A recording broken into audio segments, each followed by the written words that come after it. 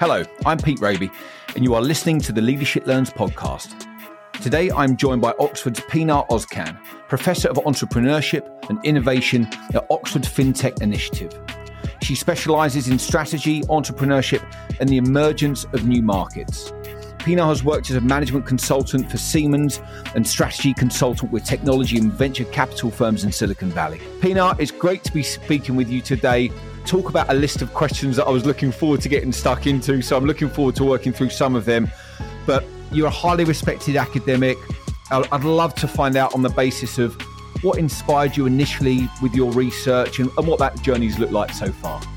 What inspired me to do research is really my hunger for knowledge and the way that I saw knowledge, especially knowledge that was coming fresh out of research, being regarded and respected. When I was growing up, I am the daughter of two entrepreneurs, and they started the first private executive education firm in Turkey, in Istanbul, where I was growing up.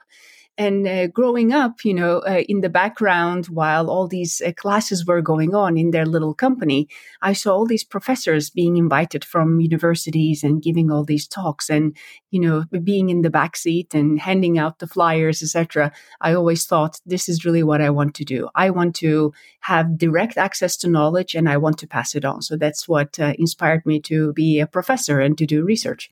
Is that still why you do what you do? Because what tends to happen as careers go on, Pinar, is that things evolve and people find areas that they get more and more interested in over one or the other. Where do you sit today as to doing what you do today? I actually gravitated more and more towards research. And one of the things that I struggled with when I was a junior academic was that my teaching and my research were quite disconnected. And that it was difficult for me then to get inspired as I do today in the classroom.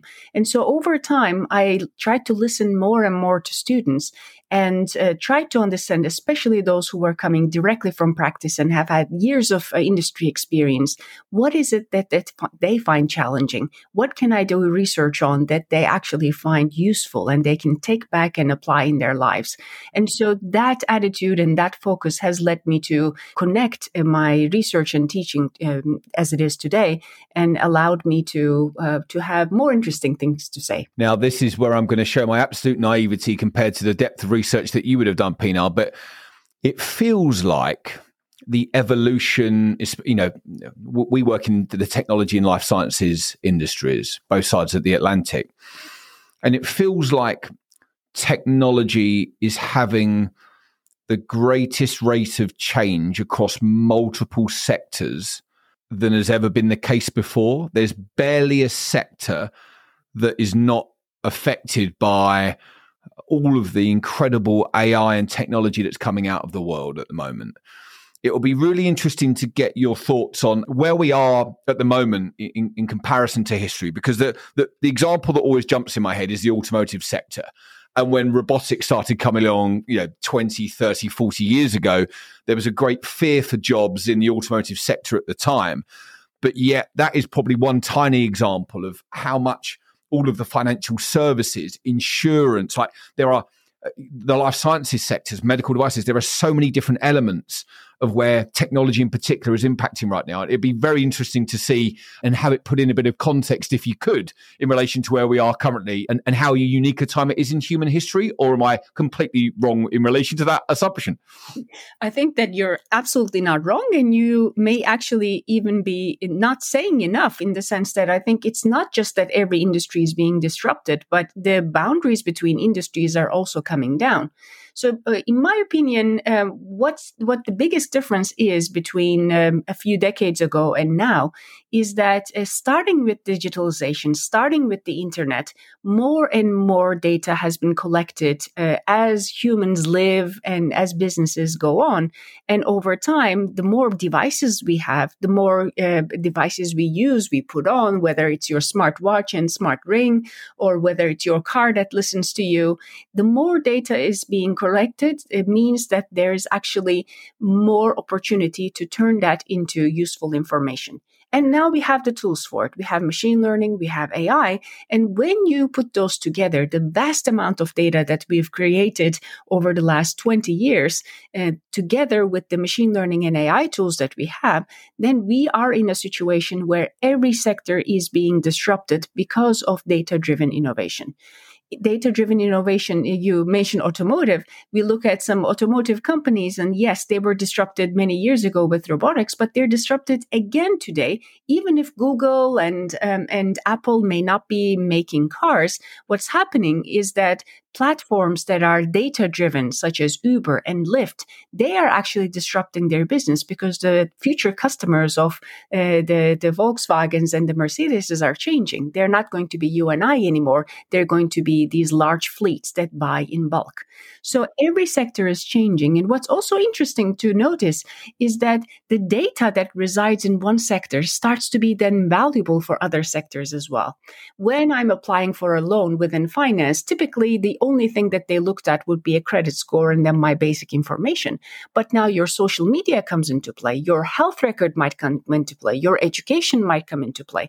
And all of this data is now being opened up through regulations such as open banking, open finance, as well as open data, which will be across industries. So it's not just that every industry is being disrupted by data-driven innovators, but also the boundaries between industries are coming down as cross-industry data becomes useful in order to understand customers within each sector. Are we seeing, and does your research suggest that we're seeing, because the barriers to entry now for starting a business or an organization are so low, do we see that there is way more entrepreneurial and business starting going on than before?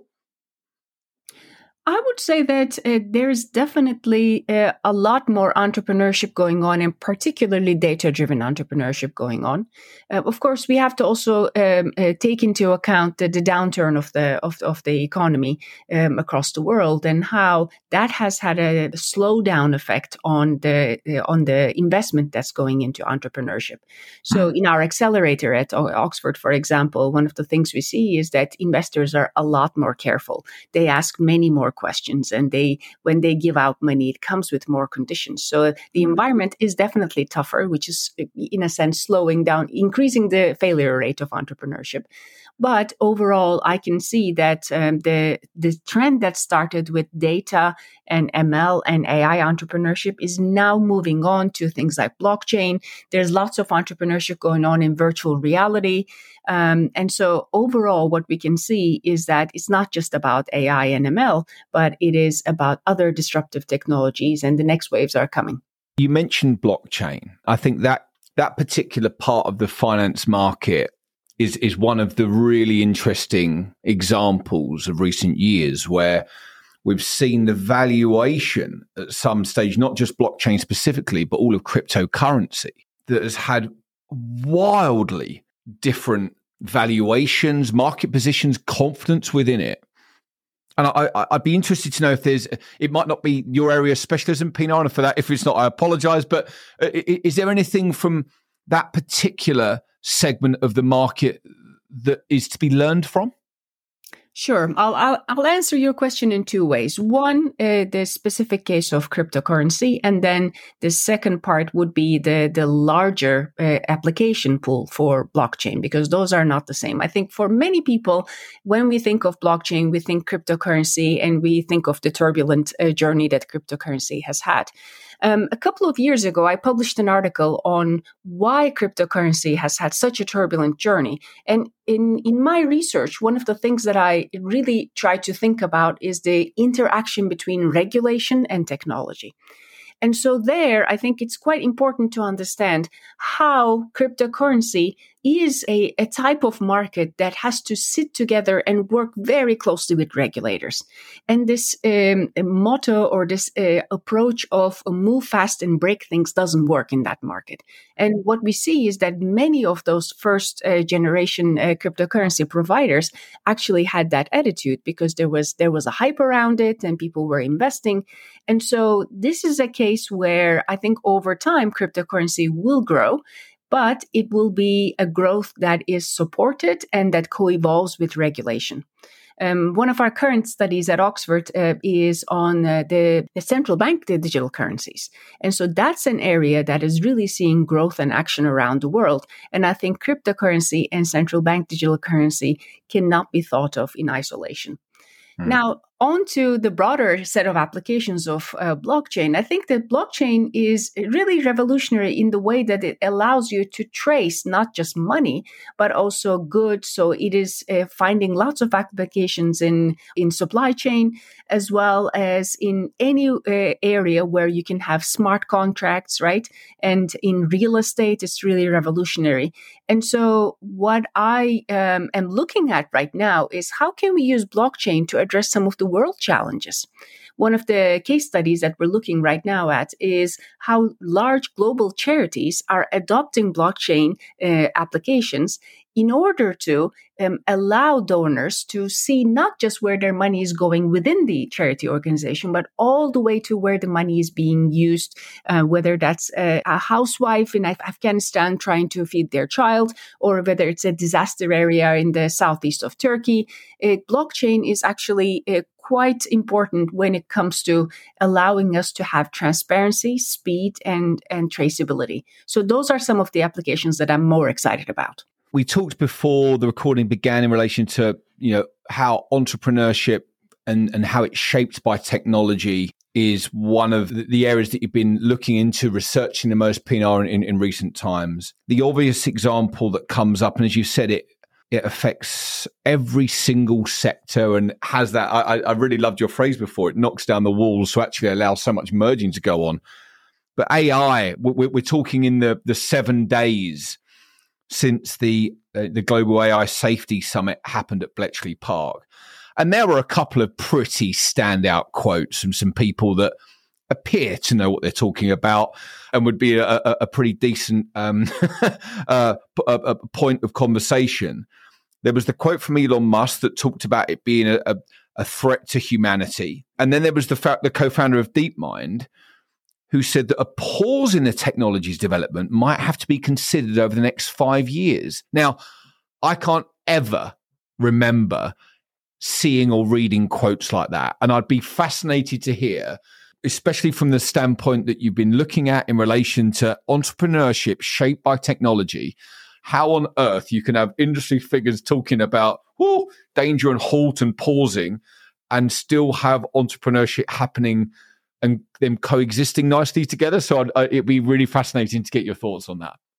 Of course, I think that this is a case where innovation has gone so fast that we have created a situation where the boundaries of the innovation and what it should do and what it shouldn't be allowed to do haven't been set.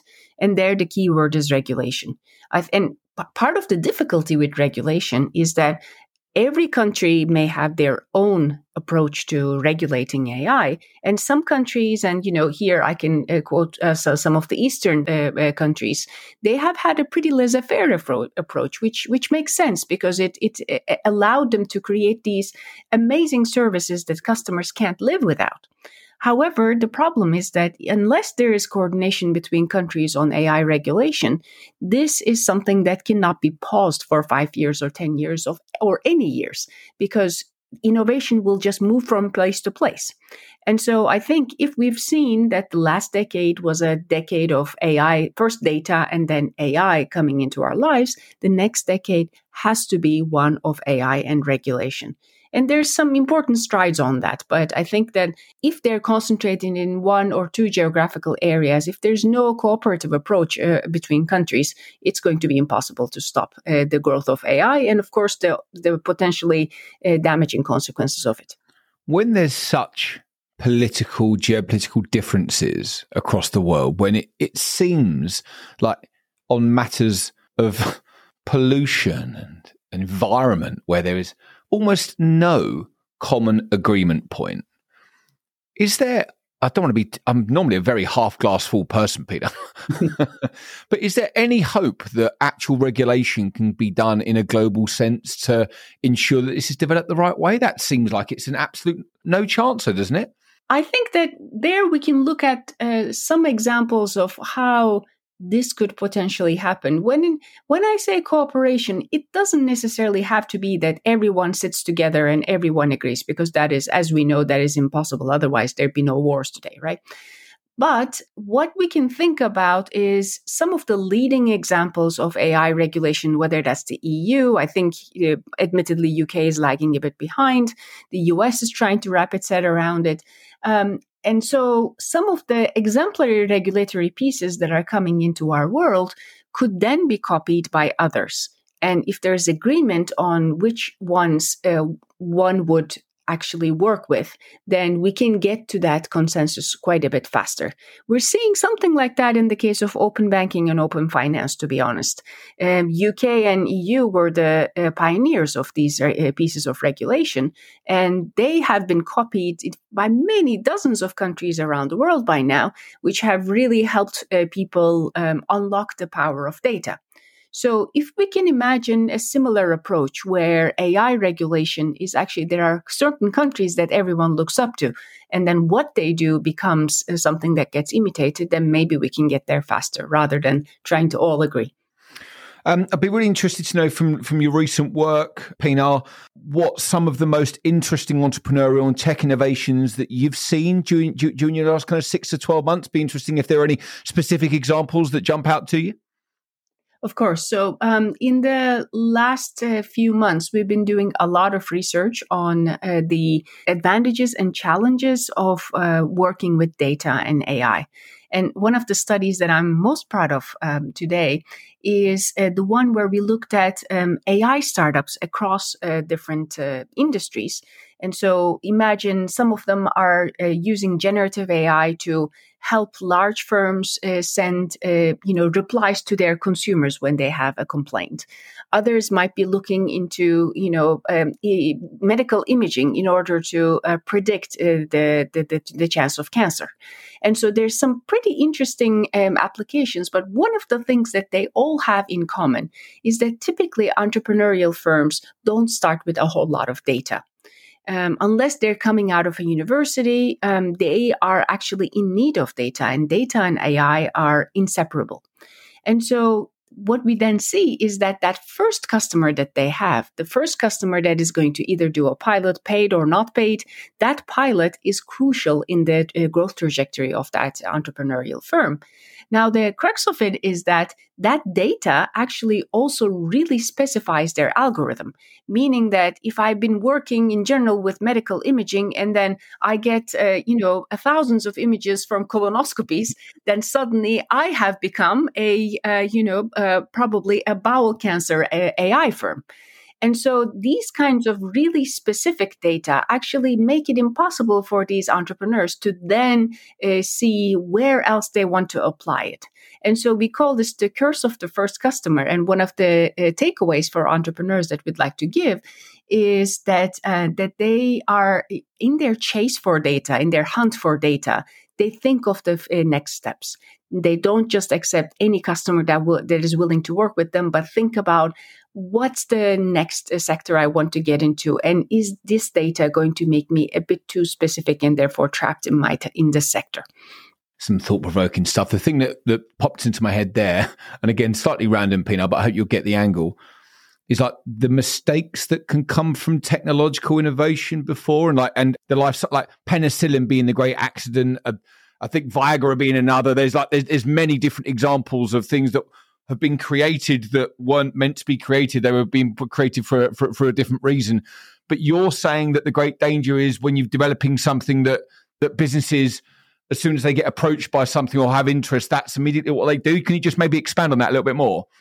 Yeah, I think it really emphasizes the importance of seeing your growth trajectory as a startup, not just the next step, because that seems most urgent, but the few steps ahead, like a chess game. What is it if I get this data? What is this data going to do to my algorithm? Who is going to be then my investor? Who else could I go to afterwards? So it's basically says that you need to strategize not just for the next year or 2 years, but for the next 10 years. it would be great to give our listeners, who I know are a bunch very, very, very keen on learning indeed, of normally at the end, Pinar, I ask for, is there one book? But with the research position that you're in, it would be fascinating to know if there are any research studies or works that have been done, or maybe a bit of a shortish list of thought-provoking books for innovation, for entrepreneurialism that you come across that you could share. Absolutely. So I'll give you maybe one study that I am fascinated with and one book that I'm currently fascinated with. I'll start with the book. One of my colleagues here at Oxford, Professor Paolo Savage, has recently written a book which is called The Four Workarounds. And what this book does is it looks into how entrepreneurs that work with limited resources in order to address social issues are actually able to find workarounds in order to get to where they want to be. So in other words, how can you be a social entrepreneur with limited resources and yet achieve what you want to achieve? And one of the examples there that I contributed to was the way that team of entrepreneurs in Zambia realized that in the last mile of Zambia, where there were no doctors and no medicine and children were dying out of diarrhea because of unsafe water, there was actually Coca-Cola to drink. And what they ended up doing was they actually looked into the ecosystem, the supply chain of Coca-Cola, and realized that all those trucks that go to that last mile, all those villages, could actually carry some of the life-saving medicine. So they actually piggybacked on top of the Coca-Cola supply chain in order to give children in the last mile of African countries a chance to live. So it's examples like these that fascinate me, where we can think about ecosystems and the way that we can think of technology in order to save lives, whether that's using blockchain, UNICEF using blockchain in order to make sure that the donors know where the money goes, or whether that's chatbots being trained in thousands of dialects in India in order for everyone to have access to financial inclusion. These are some of the things that fascinate me, the way that technology can address world challenges. And now onto the study that I really am both proud of and that I would love for readers to have a chance to read, is the one that we published last year, which is called The Digital Colonization. And so in this particular study, what we have looked at is the way that data management and AI is, in a sense, a door that opens opportunities for big tech in highly regulated sectors. So far, research has looked into transportation, retail. Yes, Amazon is taking over and, high street sellers are dying. Okay, fine. But how about highly regulated sectors? Are they being disrupted too? And the answer is a big yes. What we've seen is that the data management opportunities that big tech gets through cloud services, particularly Google Cloud, AWS, Microsoft, gives them an opportunity in order to then also sell predictive analysis to some of the healthcare or education providers. And then with those opportunities for accessing data, they become, in a sense, the biggest investors of products and services in those areas. So we see that the ecosystem in healthcare and education and finance is being surrounded and, for the lack of a better word, attacked by big tech. And we are the first ones to show the mechanism through which that happens. So I highly recommend it. I will certainly be digging that out and having a good read, Pinar. That sounds fascinating. I think it probably leads us quite nicely onto predictions of where innovation and entrepreneurialism will go in the next 5 to 10 years with, as you say, the explosion and the attack on every different possible facet of life. I'd love to hear what you and your colleagues are predicting over the next 5 to 10 years. Sounds good. So I think that especially my research and also many other colleagues like Paolo in Oxford are looking into how entrepreneurship cannot exist in isolation. And take the example of data. A lot of entrepreneurship right now is data-driven. data needs to be accessed. Data sits somewhere. It needs to be interoperable. And so that brings forward the importance of ecosystems. We need to think of partnerships when it comes to entrepreneurship. We need to think of that first customer and the second customer that will give us their data. We need to understand what we can do with those predictions that we have created and how we're going to sell them, maybe not directly to customers because customers are wary of new and unknown firms. But imagine in finance or healthcare, maybe we will do this through a bank.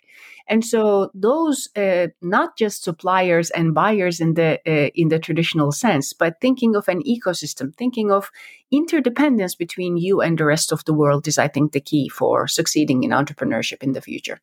If there was one learn from all your years of study, and that's a pretty probably horrid question, really, Pinar, that you'd want to take. I've explained earlier, but like we've got a really senior listenership base that tune in. If there was one learn or thought that you'd want our listeners to take away today, what would that be?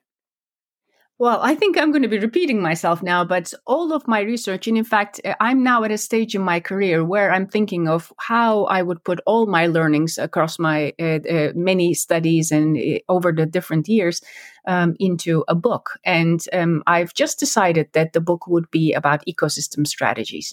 And so within that, there are many angles. But so, for example, one of the things that I'm fascinated by is the way that entrepreneurs enter highly regulated industries and the way that they have to work with regulators who, in many cases, don't understand the technology at all. And so my take or my advice to entrepreneurs, the one takeaway would be, again, to think of your world as an ecosystem and in particular, understand how the data that you're going to be used also needs to be part of an ecosystem. Where is that coming from? Where is that going to go? And how are you going to use those predictions, whether it's just generative or predictions of AI? How are you going to get them to customers? So maybe in one sentence, it will be, don't go it alone. Excellent. Yes, step back and do a little bit of wider thinking. That sounds excellent, Pinar. I knew it was going to be a thought-provoking conversation. It certainly has been. Thank you so much for coming on and sharing all that really interesting years of work and experience that you've done. I know that there'll be lots that we take away some value ideas and thought-provoking stuff. So thank you everyone for listening. If you enjoyed the episode, please give a 5-star rating and do share with others in your network. Thanks again for coming on, Pinar. Thank you so much, Pete.